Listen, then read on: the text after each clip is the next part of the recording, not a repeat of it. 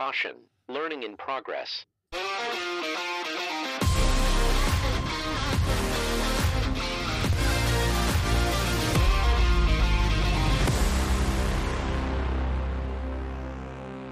Hello and welcome back to Smarter Every Season. We're going through the spring updates style of Smarter Every Season. I think we're into about the 6th or 7th episode this year of doing this, and Hans Stutzman is here with me. Hans, I'm a little bit impressed that it's been you and I for all 6 or 7 episodes. I thought we'd have a celebrity at some point, but I thought they'd want to join in, but no one's volunteered yet. Well, that's okay. That's okay. I think we're doing a good job. We're delivering a good message here. And it's been fun. It has been fun. So let's go ahead and dive in with the bullet points that we've got for today. Okay. I want to start with, and I want to take a second and say we're in a unique spot right now to where we've got some growers out there that have just started or haven't quite fired up yet. Yep. We've got some growers that are switching over to soybeans or back to soybeans. Mm-hmm. They went soybeans, corn, soybeans. And we have some that are potentially coming up on replant, or replant is all they have left. Right. So I don't want to appear tone deaf in any of these bullet points. We're trying to do our best to hit. These are the things that we're parties. still seeing. These are still the things that we're seeing. It's not necessarily that we're missing completely where some people are at. Yeah. But there's still stuff that's coming up, and some of it's going to be applicable to you. Some of these guys are done. Some of these are it's kind of all over the board. So. Yep, 100% right. Let's start with split row planters because, like I said, there are a handful of growers that are swapping from corn over to soybeans now. Yep. There's a few things that we want to call out on split row planters. We had a bullet point last week on split rows, but we're going to continue that conversation. I'll let you go ahead and take it away. So one of the things on Gen 2s, if you're using VDrive and you set up a custom seeds per disc, so if you're using an odd number, you use something else. When you default that off to corn or soybeans, we're going to default back to an 80-hole disc for soybeans and a 27-hole disc for corn. So if you use something that's got a custom crop setup, that's going to flip back, and you're going to have to double-check that when you switch the crop. It won't hold that seeds per disc in there on the Gen 2 system. So that's probably one thing that's getting guys caught a little bit. You'll notice it right away because all of a sudden you'll get the wrong population. But go back and take a look at your seeds per disc when you switch it back and forth. Even though you had it set to 56 earlier this spring, you went to corn 27. Now you're going back to that soybean crop, and you have a 56-hole disc.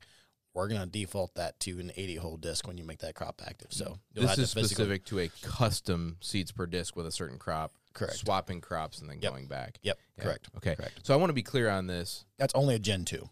It's only Gen 2, and that affects all planters when going to a custom seeds per disc. That's not just our split row guys. That is not just the split row guys. So I had initially said that, and I apologize. Sorry. Now I want to dive into split row planters. planters. And what I want to call out is specifically how to know what offsets to put in, what the side-to-side measurements need to be, all that kind of good stuff. Yep. I will say this. We are going to, that by the time this podcast drops, work on having a split row planter cheat sheet up on the cloud. We're going to stick that under Gen 2 and Gen 3 Operator's Guide.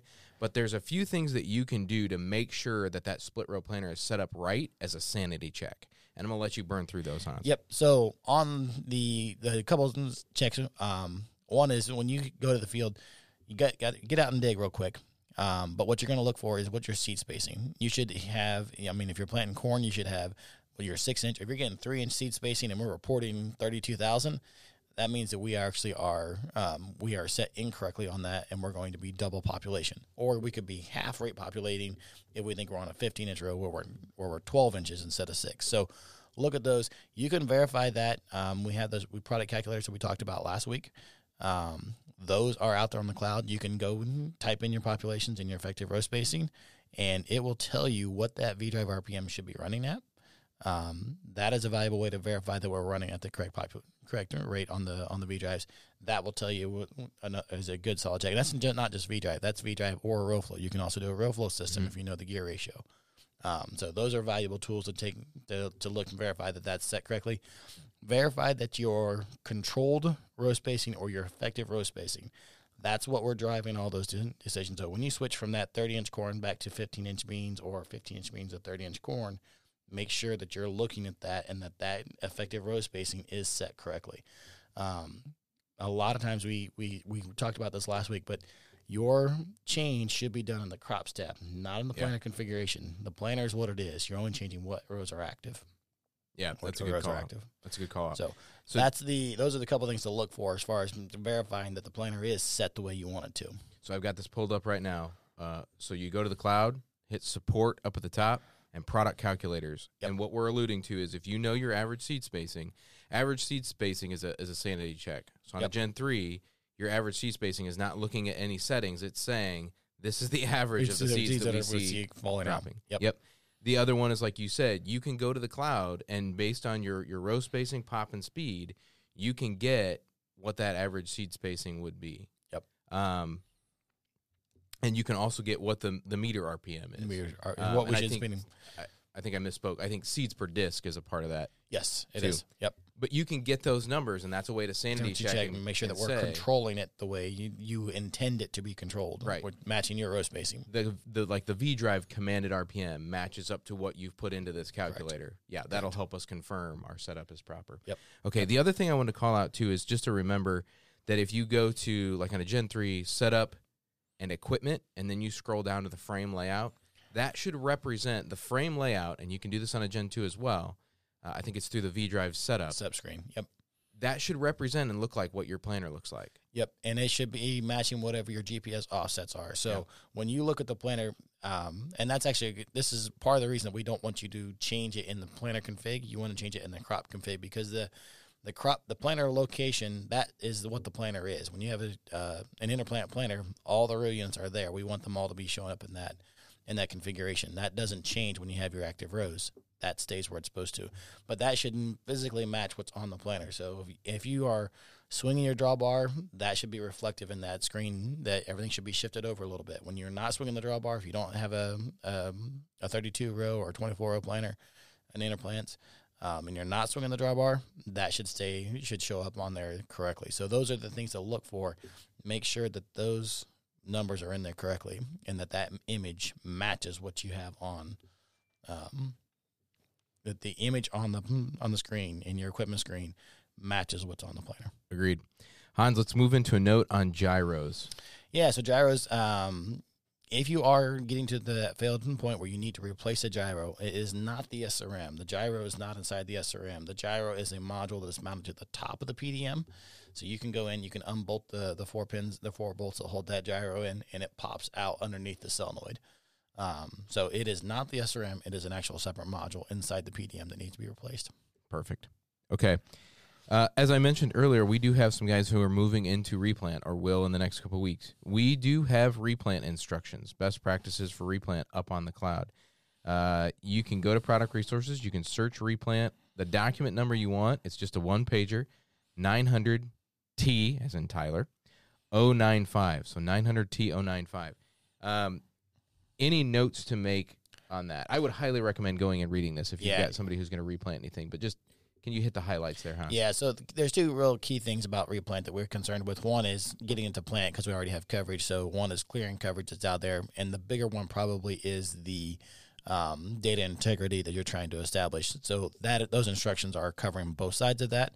But those are the big 2 pieces when we go to replant is, A, what do I need to get it to replant, to actually plant? That's deleting the coverage part and making sure everything's set up. And then how do I record that data correctly, considering that I've already planned it once this year? Yeah. So those are the 2 pieces that go into it. The instructions are really clear what to set up for. Excellent. Finally, kind of an interesting one here. I am going to go ahead and put the article from Progressive Farmer into the show notes. But it was a note about a satellite that is being decommissioned that could affect WAS signal for GPS. Yeah, so there is they actually have a number for a PRN 138, I believe what it is, or 135. There's 2 different satellites. One of them has been out there for a long time. It's being decommissioned, and they're not going to be using it. They already have another one in place that they're using as a substitute for it, or to replace it. Some of our displays that are out there, some of our Hemisphere, the Trimble systems, the Aglater systems, I'm not sure if it affects Deere systems. I've not been informed on that one yet, but they might be locked onto that older satellite. Generally, there's a couple of things. One is you can power cycle display the system twice. That seems to take care of it on some of these systems. Others, you actually have to go in and physically change the receiver, the display, to change it to move to a different satellite. So check with your GPS systems. The link is actually the article is actually pretty interesting to read and see what's going on and what they're changing. But they are decommissioning one of the satellites. Just be aware of that if guys call in about, hey, I'm missing something. Yeah, definitely. And I would also say, too, this happened Tuesday, the 17th of May. Yep. And so if you did have to do that. Yep. Like, Here's an explanation of why. Yes. Yep. Thank you. Yeah. And a lot of times it's not why did I do it, or that I had to do it. It's why did I do it? Yeah. Why did I have to I don't know why this worked. Well, this is why this This worked. is why the it power worked. cycle worked to Yep. get your GPS back accurate. Yeah. Yep. Okay. Very good, Hans. I think that's all I've got today. Any final notes? No, I think it's we're looking down the final stretch. It looks like we're getting to the point that things are starting to wind down a little bit. And some of you guys I know are still getting fired up good and heavy, and others are getting to the point of closing down. So yeah, and I think you're basing that too off kind of the crop progress reports from the last week that there was a lot of acres covered in the last week to week and a half here. Yep. So yeah, Yep. Very good. All right. Well, on behalf of Hans Stutzman, my name is Tyler Hubert. Thank you for listening, and have a safe and happy spring.